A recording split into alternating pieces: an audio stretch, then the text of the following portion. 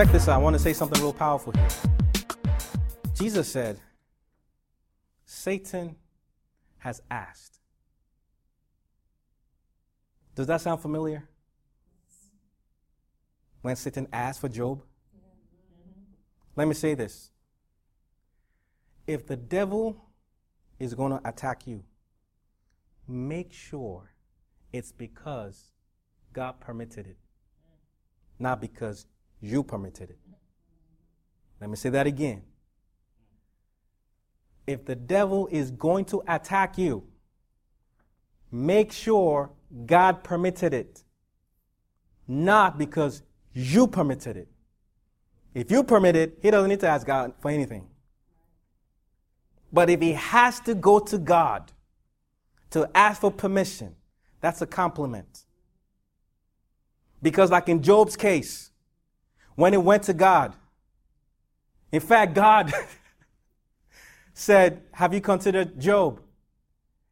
And the devil was like, well, if he hadn't put a hedge of protection around him, well, he lets us know that Job has been snooping around. But he couldn't get in because our man Job has been doing the preventive approach. He's been doing the preventive approach. He was a righteous man. He walked in integrity. Now, we can't say the same about his wife and his family. Every day, every day, every day, he offered sacrifices for them. Every day, he was praying for them because he was concerned they may have invited rats into their houses. Isn't it interesting that they got attacked first before he did? But that's something for us to just think about. But here's the point. Job was in right standing with God, and the devil asked for permission, and God allowed it. I don't understand why. One of the best examples or best reasons I've heard about why God permits the enemy sometimes to attack us is because he wants us to use him as a punching bag. Have you ever seen people hit punching bags? Boxers and people who want to stay fit or lose weight? Because punching the bag helps you get stronger. So God allows the enemy for your spiritual fitness. He's not going to defeat you. First of all, God's not going to allow you to go through stuff that you can't handle. But if he allows it, he'll give you the grace to overcome it so that you can be stronger. But the point is this. There was a preemptive strike that Jesus did on behalf of Peter. The third example I want to give is the armor of God. Ephesians chapter 6. I believe it's verse 11 that says, put on the whole armor of God so that you will be able to stand against the devil. Which lets us know you put on the armor before the enemy attacks. So that when he attacks, he comes when you're already standing, strapped. Put on the whole armor of God. Not one armor, not two, the whole armor. If you don't have the whole armor, we will not be able to stand against the enemy's schemes and attacks and strategies. We need to put on the whole armor of God. Imagine somebody walking around with just the helmet of salvation, everything else butt naked, running around talking about, I'm going to fight a war. That is kinky. That just attracts demons, man. Are you crazy? Put on the whole armor of God. That's preemptive. You do that first before the enemy attacks you, so that when he comes, you're able to stand. Everybody laughing. Able to stand against the enemy. So that's the preemptive approach. Basically what you do ahead of time. I want to encourage everybody to be submitted. I believe everybody is. Submit to the Lord. Stay in submission. Pray in advance. Don't wait for something to happen before you pray. Sometimes praying when something happens is like somebody who's trying to learn how to swim when they fall in the ocean. Need to know, be praying in advance. Pray in advance. Don't just pray for a spouse. Pray for your spouse. Pray that if you have a disagreement, pray for the grace to be able to resolve it amicably. Don't wait. Pray in advance. Talk about this. Prior to marrying Dana, early in our relationship, I told her, I said, girl, I'm with a lot of you guys here. I also get attacked when I sleep. Once in a while. Something I've dealt with from a young age. It's a thorn in my flesh. But before we got married, before we even got serious, I told her, I said, babe, when I sleep, this is what happens and this is what I want you to do. Do not freak out. Unfortunately, people don't have this conversation.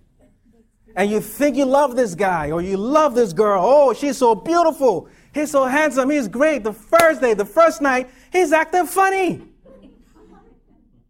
You're like, man, he's acting like the person from Ouija or whatever the movie is. It freaks you out. You never expected it. Throws you off. And you begin to ask, fine, what else is in this person?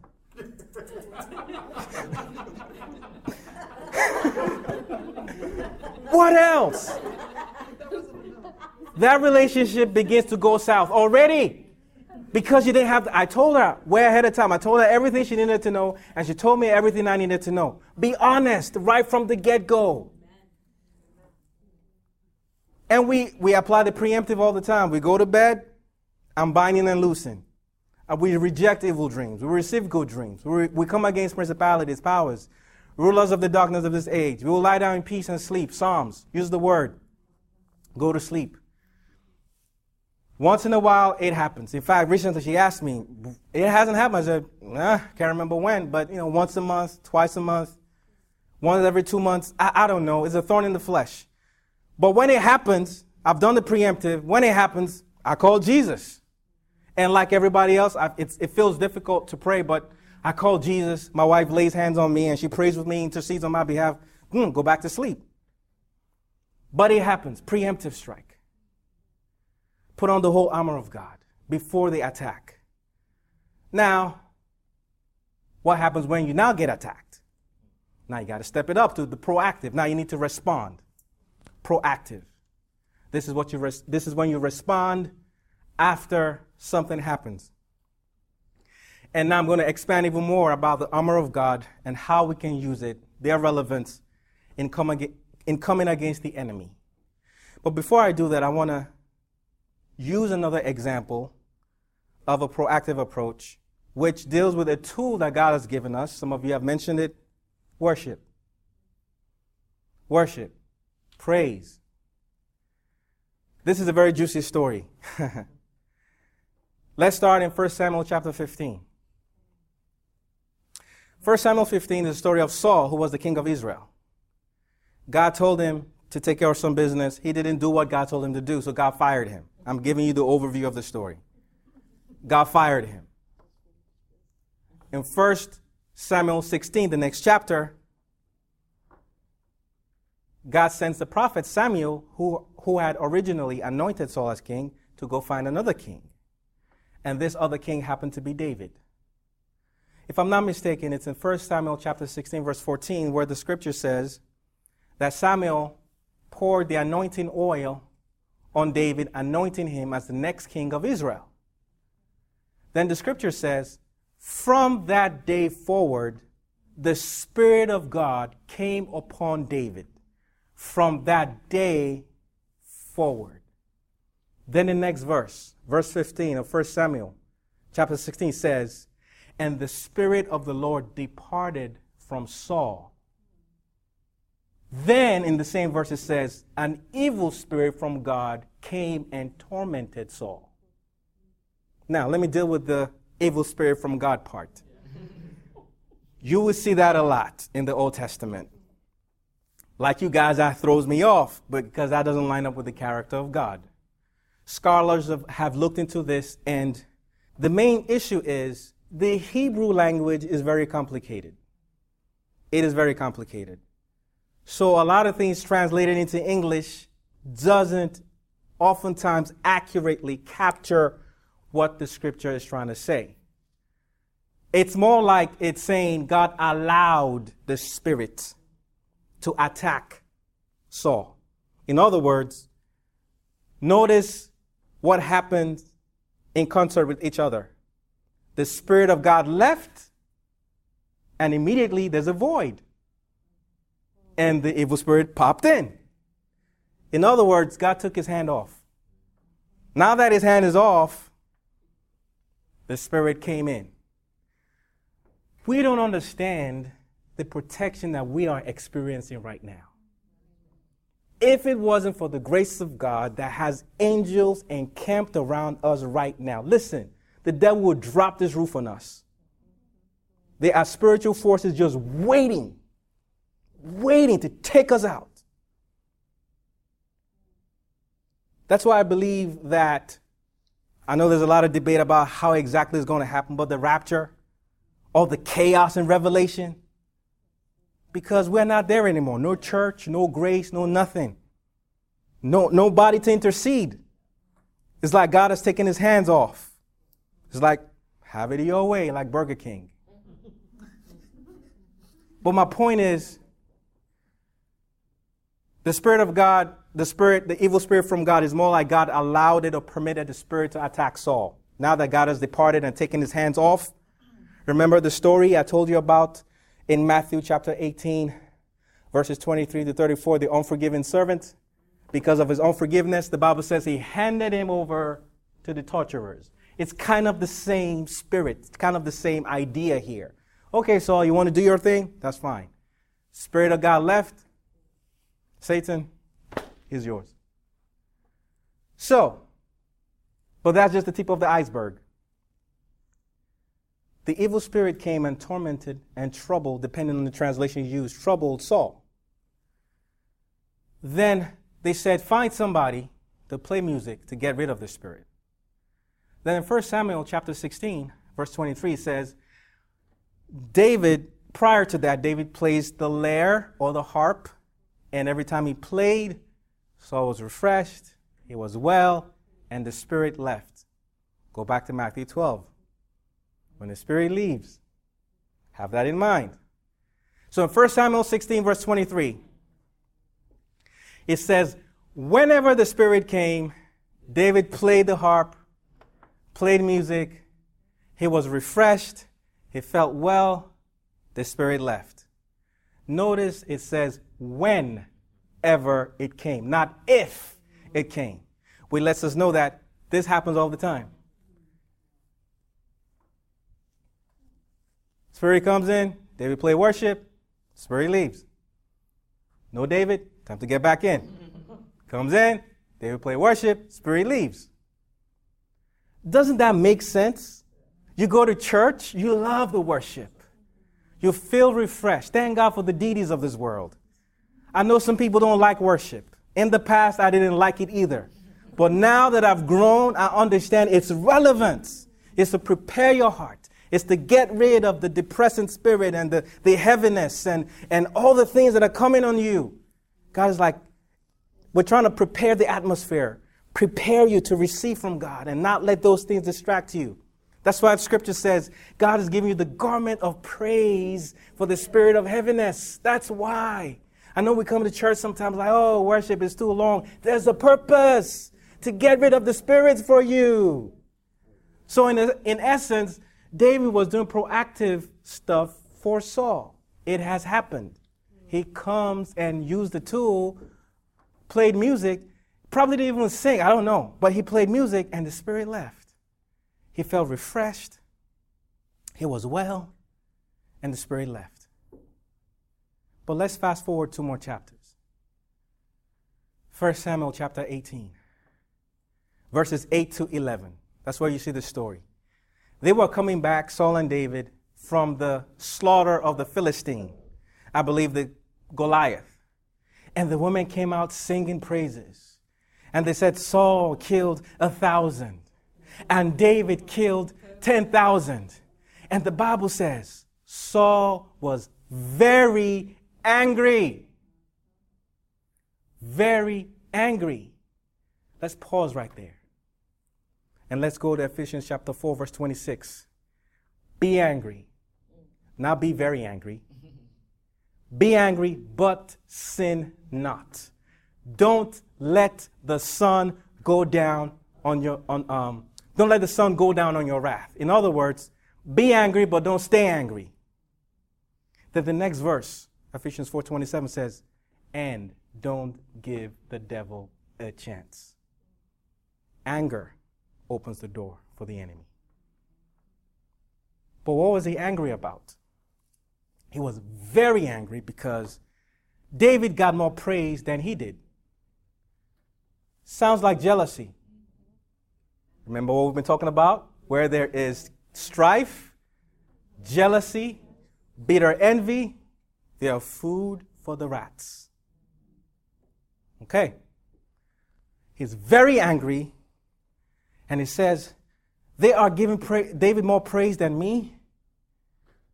What else can he have but the kingdom? Next thing I know, he's going to want to take my spot. Does that sound familiar? You go to work. You're doing a great job. The main boss congratulates you, or people are talking about your work. And you have a coworker who's like acting funny. Saul was very angry, and he said, what else will happen next? He might take my kingdom from me. And the Bible says, from that day forward, Saul began to eye David or look at him differently or be suspicious of him. Just give him an evil eye. Like. Then the scripture says, the next day. Everybody say the next day. The next day. An evil spirit came on Saul. He had a javelin in his hands. While David was playing worship, he threw it against him to pin him on the wall, but David escaped twice. I got a question. Wait a minute. I thought before all David had to do was play the song and the spirit left.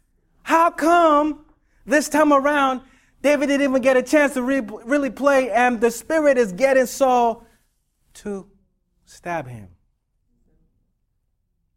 Go back to Matthew chapter 12. Verses 43 to 45. When the spirit leaves, seeking rest in dry places, it doesn't find it. It says, I'm going to go back to my house. So if you want to have a picture of what that looks like, look at Saul. Scripture says, when the spirit came, letting us know it happened all the time. He didn't change. He didn't change. And sadly, a lot of people do the same thing. They go to church. They experience the worship. They cry during the worship. Some of them lay on the ground. They talked about how it blessed them, how it touched them. And they walk out of church, and their spirit is waiting. Once they're out, spirit jumps back in them. People go to church, spirit going with them, spirit stops. Okay, they're going to worship, we just wait outside, chat with the other demonic spirits. What's up, dude? What are you doing to that person? Perversion? Man, you got skills, bro. They wait to smoke cigarettes, wait outside the church like parents waiting for their kids after kindergarten. And when they're done with the worship, person comes out, spirit jumps back in. Because the person hasn't changed. And here we see Saul. I believe the spirit was more wicked. I believe it's the situation where he had more evil, more wicked spirits, where just playing worship is not going to do it. In fact, they didn't let him play worship. We let us know it's effective, but we're not even going to let you play. He had a javelin in his hands. In fact, funny enough, they had a preemptive strike in the negative. He had a javelin when he was playing. So it was already ready. We're not going to let him play worship. That's the problem. That's your problem. The reason you've been getting kicked out is because he's playing worship. We're going to make sure he doesn't play worship when we get there. He had a javelin, and he tried to pin David. But check this out. In 1 Samuel 16:23 it says, an evil spirit came to Saul, or came upon Saul. But I believe is in 1 Samuel 18 verse 10, it doesn't say an evil spirit came upon Saul. The Amplified, and I believe the New King James say, the Amplified, the New American Standard Bible say, The next day, an evil spirit came mightily upon Saul. It's a different intensity. This is different. The NRSV version says it rushed. NIV says it came forcefully. Initially, it just came. This time it came forcefully, letting us know this is a different set. And spirits have the ability to intertwine with each other. So it looks like one spirit, but it's actually a whole bunch of spirits in one spirit, like we discovered in Matthew 12, 43 to 45. But the bottom line is this. He was in the worst state. And of course, you see what happens. Anger and jealousy brought that in. So we need to avoid those things. And to finish up, the armor of God. It talks about, if you read the description of the armor of God, starting from Ephesians 4:11, then skip verse 12 to 13, you hear, put on the whole armor of God so that you're able to stand against the devil. Then it tells us in verse 12 that we do not wrestle against flesh and blood, but against principalities, powers, spiritual hosts of wickedness in heavenly places, and the rulers of the darkness of this age. Therefore, put on the whole armor of God so that you can stand against the devil. And having done all, stand, then stand therefore.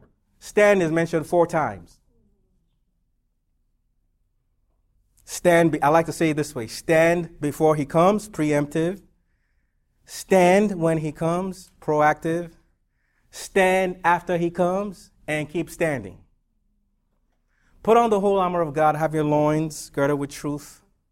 Have on the breastplate of righteousness. Have your feet shod with the preparation of the gospel of peace. And above all, have the shield of faith that you use to quench all the fiery darts of the wicked one. Have on the helmet of salvation. Have the sword of the Spirit, which is the word of God. Then it says, praying with all prayer at all times. Be alert to this end with all perseverance, praying for all saints. So the armor of God, I believe there's 7 of them. And they are, put on the whole armor of God, truth, righteousness, peace, faith, salvation, the word of God, and prayer. It says, truth is like a belt. Think of truth as your spiritual chastity belt. Truth covers your loins. And truth, basically, belts are supposed to hold things up. So if you lose your belt, everything falls off. And your witness is exposed. So we need to put on the belt of truth. I find it interesting that it covers your loin area. And truth sanctifies. John 17:17. Truth sets you apart. Truth, to sanctify means to make holy. Keep your loin area holy. Walk in integrity. Walk in purity in your loin area. Protect it. That's what truth is for. Unfortunately, when we fall short in keeping our loins, keeping our privates, not only is the loin area for intimacy, it's for reproduction. So when we have not been faithful in maintaining our integrity in our privates, we reproduce things that are tainted. No wonder we have what people call or what we know as generational curses. So the next person starts off with a taint. We need to protect our privates, protect the privacy. People say integrity is what you do when nobody's looking, in your privacy. Truth. Then we have on the breastplate of righteousness, protects your heart. You're in right standing with God, righteousness, like Didi mentioned earlier. In 2 Corinthians 5:21, it talks about, in a nutshell, Jesus took your sin and gave us his righteousness. He took our sins and gave us his righteousness. If sin was a coat, a dirty coat, and righteousness is a clean coat, Jesus took our coats and gave us his coat. Righteousness is a gift. Righteousness is right standing with God. but it guards your heart. Proverbs 4:23, guard your heart, for out of it flows the issues of life. Righteousness guards your heart. Peace is like a shoe. It guides your movement. Wherever we go, we need to be peacemakers. When we leave an environment, we need to leave it in peace, not in pieces. Peace is like a shoe. Colossians 3:15 says, let peace rule in your hearts. Let's be peacemakers wherever we go. It guides your movement. Then we have the shield of faith, which quenches the fiery darts of the wicked one. All the fires, all the deception, faith, like someone mentioned earlier, quenches all that. Then we have the helmet of salvation. The Greek word translated as salvation is soterion, and it means safety, soundedness, deliverance. So it's good to have your head protected. Your head, make sure your head is straight. Be renewed in the spirit of your mind. That is good. When you're walking around with a sound mind, knowing that you're saved, knowing that you have a relationship with God, that is good for you. Then we have the Word of God. And that speaks for itself. It's the sword. It's an offensive weapon. This is what we use to stab the enemy. Then we have prayer. Prayer is what I like to describe as the stealth jet that drops all the weapons. Imagine a jet flying over and dropping bombs. The bombs are the other parts of the armor. That's what prayer is. And as you think of prayer, think about pray for all. Pray for all. What do I mean? Pray, number 4, all. Because if you read it, it says praying with all prayer, number 1, at all times, number 2, with all perseverance, number 3, for all saints, number 4. Pray for all, the 4 alls. All kinds of prayer and supplication in the Spirit. All times, everywhere you are, every opportunity you get, pray for with all perseverance, all different ways to be steadfast and persistent. Be persistent and steadfast, and for all saints. There are all kinds of prayers. 1 Timothy chapter 2, verse 1 says, first and foremost, I exhort that prayers, supplications, intercessions, giving of thanks. It just mentioned 4 kinds of prayers there. Supplication simply is petitioning God or asking God for a personal request. But even beyond that, supplication is crying out to God, that desperate prayer for crying out to God. So everywhere you see supplication, you'll probably see somebody crying or on their knees. That's when you supplicate, personal request, seeking God, crying out to God. Intercession, when you're praying on behalf of somebody else. Thanks and praise. We know what that is, praising God and thanking God. There's what they call the prayer of faith. While faith is involved in all kinds of prayer, there is the prayer of faith that heals the sick. There's the prayer of agreement. There's a prayer that some describe as the prayer of dedication and consecration.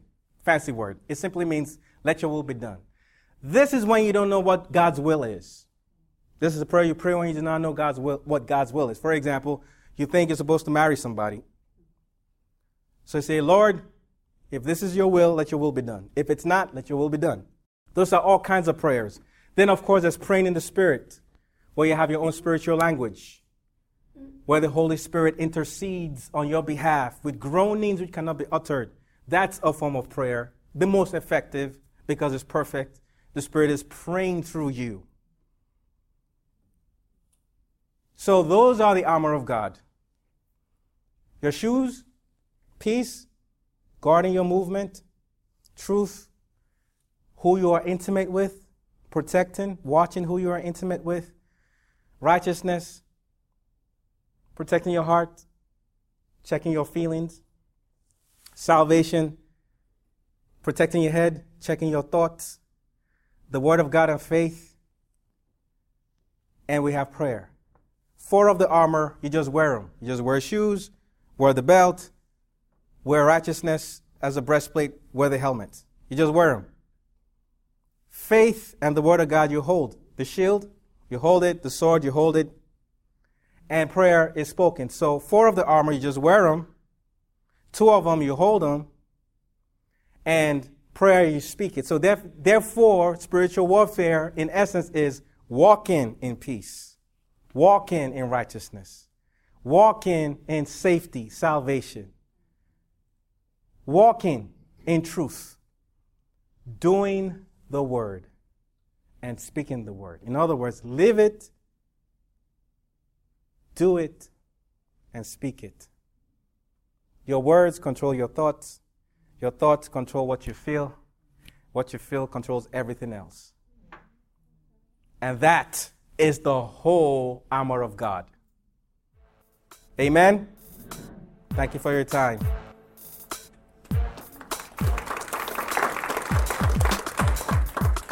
Thank you for listening to the While You Are Single podcast. We hope that you were informed, inspired, and impacted. O.J. Tokes has written a life-changing book titled Rejected for a Purpose: How God Uses Rejection to Help You Find and Fulfill Your Destiny. If you would like to learn more about the book, please visit ojtokesministries.org.